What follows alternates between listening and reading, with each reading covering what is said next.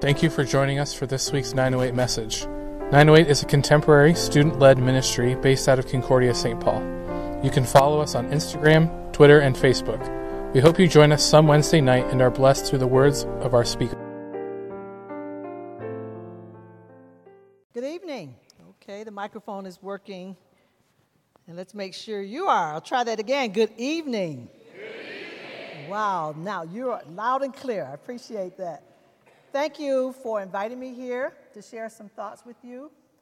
I want to first of all share how I admire your love for God.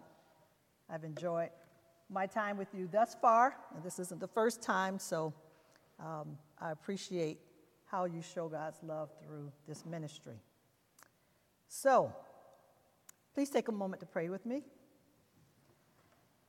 Dear Lord, we thank you for who we are, who you are, and who you've created us to be.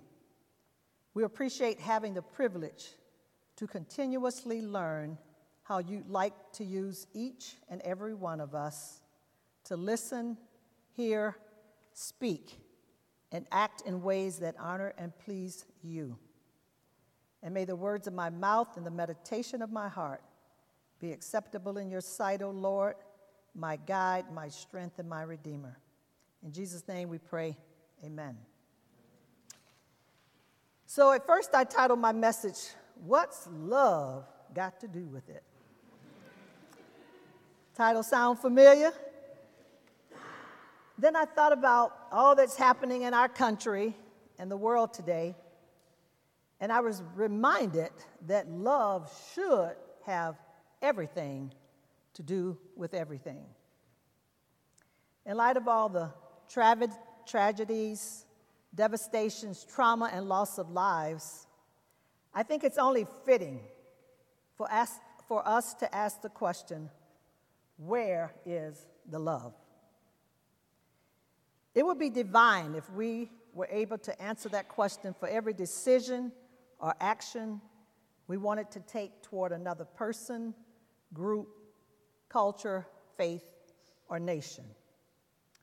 So 1 Corinthians 13 reminds us, if I speak in the tongues of men or of angels, but do not have love, I am only a resounding gong or clanging cymbal. If I have the gift of prophecy and can fathom all mysteries and all knowledge, and if I have a faith that can move mountains, but do not love, I am nothing. If I give all I possess to the poor and give over my body to hardship, that I may boast, but do not have love, I gain nothing. And now these three remain, faith, hope, and love. But the greatest of these is, say it with me, love. So where do we begin to talk about love? You know, it's usually helpful to begin a discussion of a topic by establishing a definition. Love is an emotion of strong affection and personal attachment. It's a virtue representing all of human kindness, compassion, and affection. The unselfish, loyal, and benevolent concern for the good of another. Love is also described as actions towards others or oneself based on compassion. There are various types of love. We're familiar with some more than others, and tonight I want to mention three. Eros, which is known as erotic love, is based on strong feelings toward another person. Two people feel this strong emotional attraction towards one another, though they barely really know about each other's personalities. A person usually puts his or her best foot forward, showing only his or her good side. In order to be sure if true love exists, two people must know and accept each other's good and bad traits. Eros is based more on self-benefit rather than what benefits the other person. Another type of love is philos, which is based on friendship between two people. Friendship is the foundation of a successful relationship. This is true whether it is marriage or boyfriend, girlfriend, relationship between family members, relationships with coworkers, employers, etc. It's a give and take where two people benefit each other in a mutual way.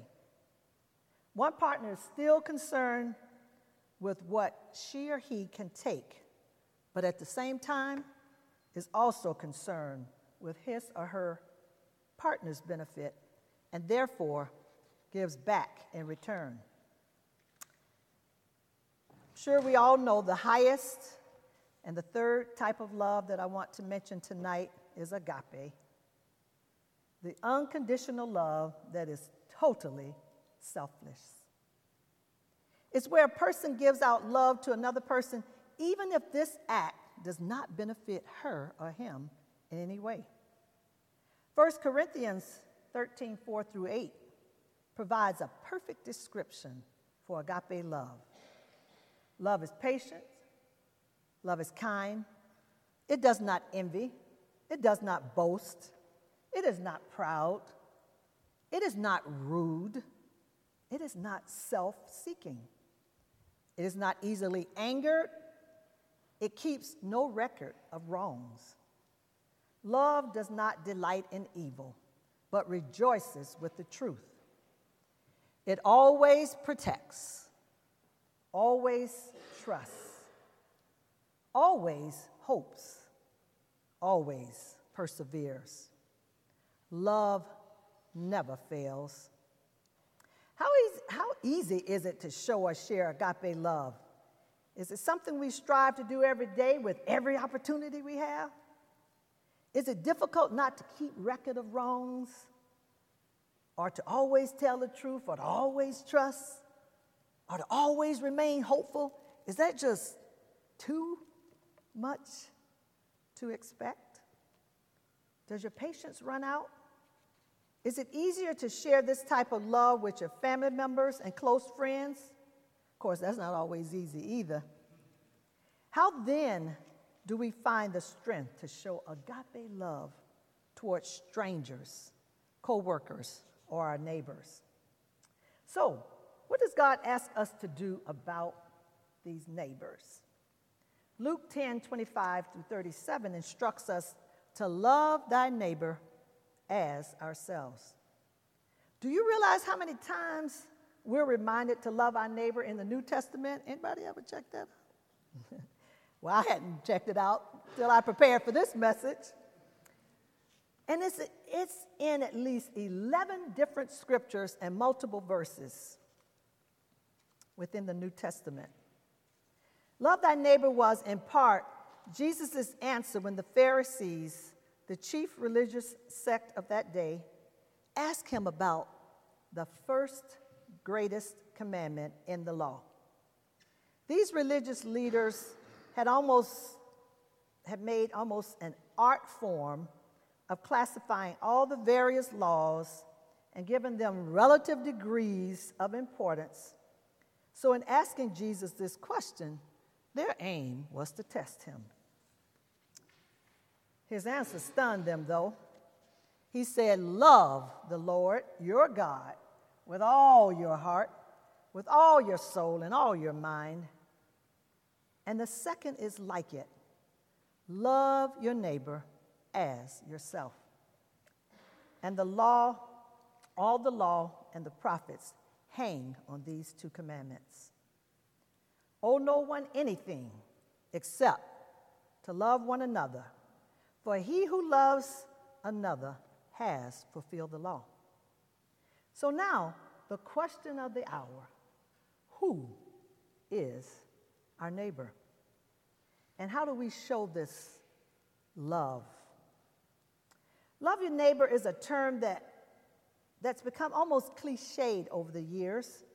But what does it really mean? When we love God with all your heart, soul, and mind and strength, we grow to recognize that everyone is part of his creation. God sees all of us as potential children.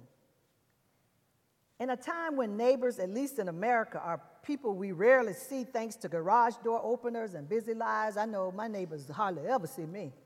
I let that garage up, I'm in, I let it down. I do take out the garbage when my husband doesn't do it. Every now and then. And then sometimes I have to get the weeds out of the sidewalk because they don't bother him, but they bother me. So those are the times when my neighbors see me, okay? So neighbors, they don't have busy lives because, you know, I get home about this time. My neighbors aren't outside looking to see if I'm home yet. So in this time where people rarely see each other or are thought of as nuisances with barking dogs and noisy children, or with different clothing and foods, how can we possibly love our neighbors with all this going on? Of course, we know that our neighbor doesn't have to be the person next door. And for today's purposes, or tonight's purposes, we want to focus on those who are living, learning, serving, and interacting among us here at Concordia and in our nearby community. At Concordia, we have quite a diverse neighborhood with representation from several ethnic backgrounds, cultures, interests, values, and faiths. These are wonderful opportunities to acknowledge, experience, and bring together our neighbors. Loving our neighbor is not as hard as it looks on the surface. It simply means respecting others and regarding their needs and desires as highly as we regard our own. Keeping this commandment, however, is likely to require the supernatural assistance only God through Christ can provide. So how can we go beyond the usual spaces we hang out or beyond conversing with the people with whom we're the most comfortable? What opportunities to share that agape love might we be missing? How can we learn to love the person who has different beliefs and views than we do, or who pray a different number of times than we do? Perhaps the secret is to recognize that our neighbor, whether it's the roommate or the person next door, the classmate who speaks a different language, or the choir or cast member from a different faith, that each is someone as worthy of God's love as you and me. God demonstrated the greatest example of love by sending his son to die so that we may have eternal life.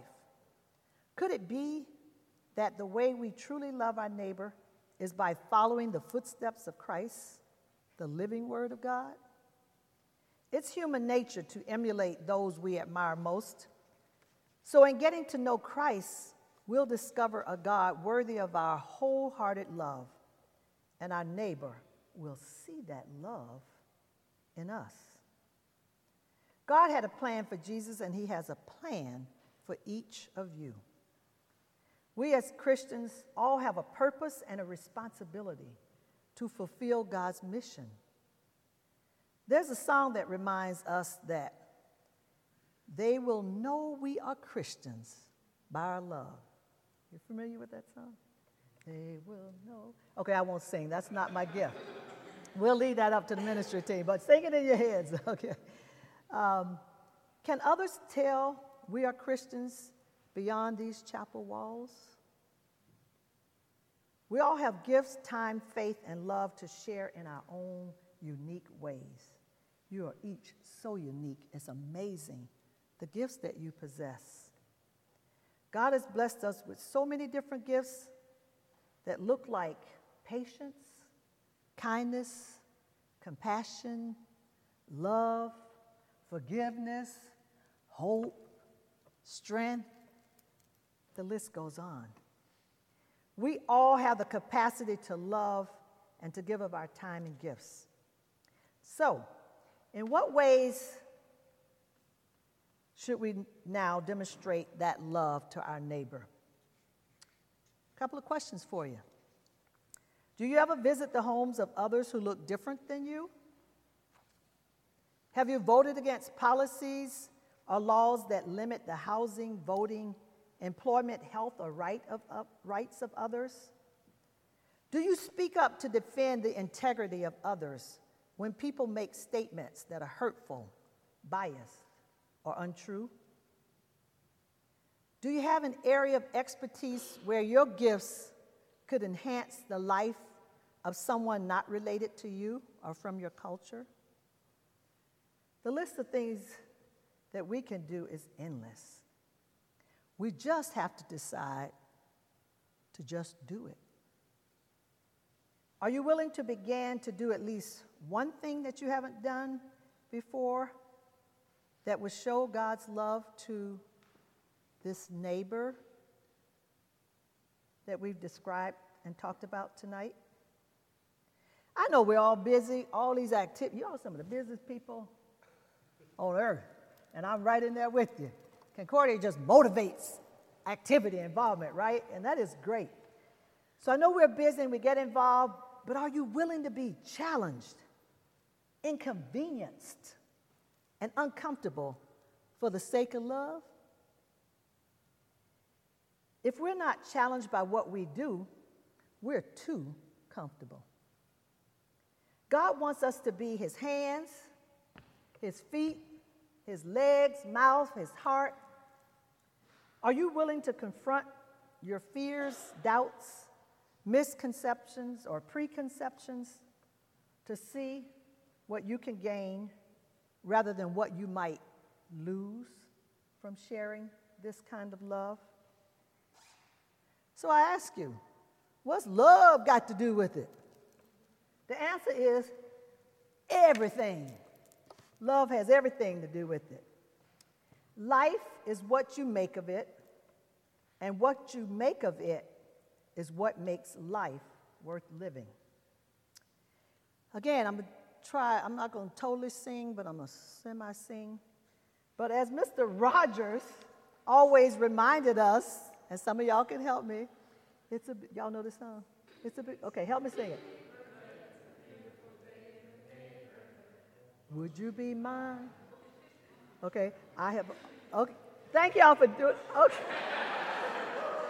Okay, and I'm going to read the rest of it. Y'all can sing it in your head.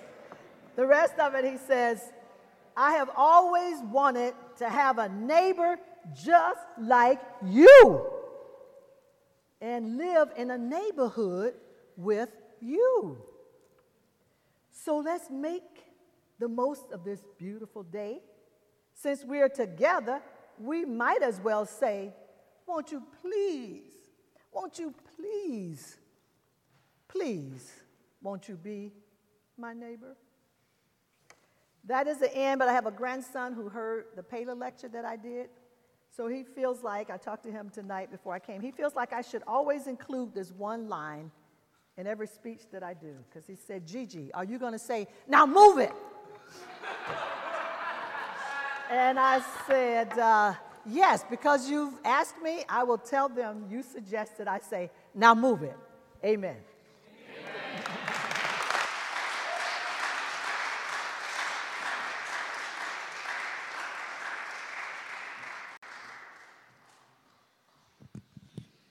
Thanks, Dr. C. We're going to break into a time of prayer now. We encourage you to pray in small groups, or there are two lamps that are lit in the back of the room where peer ministers will be. If you need someone to pray with you or pray for you, use this time in prayer.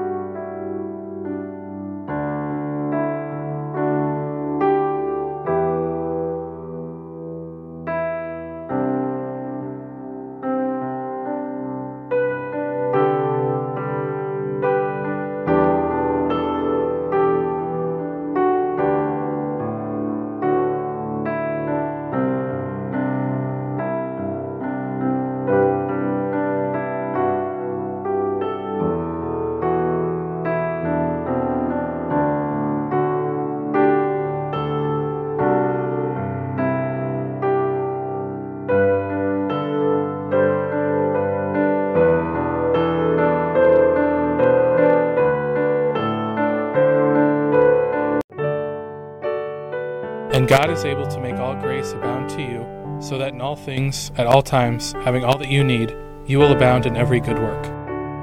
Go in peace.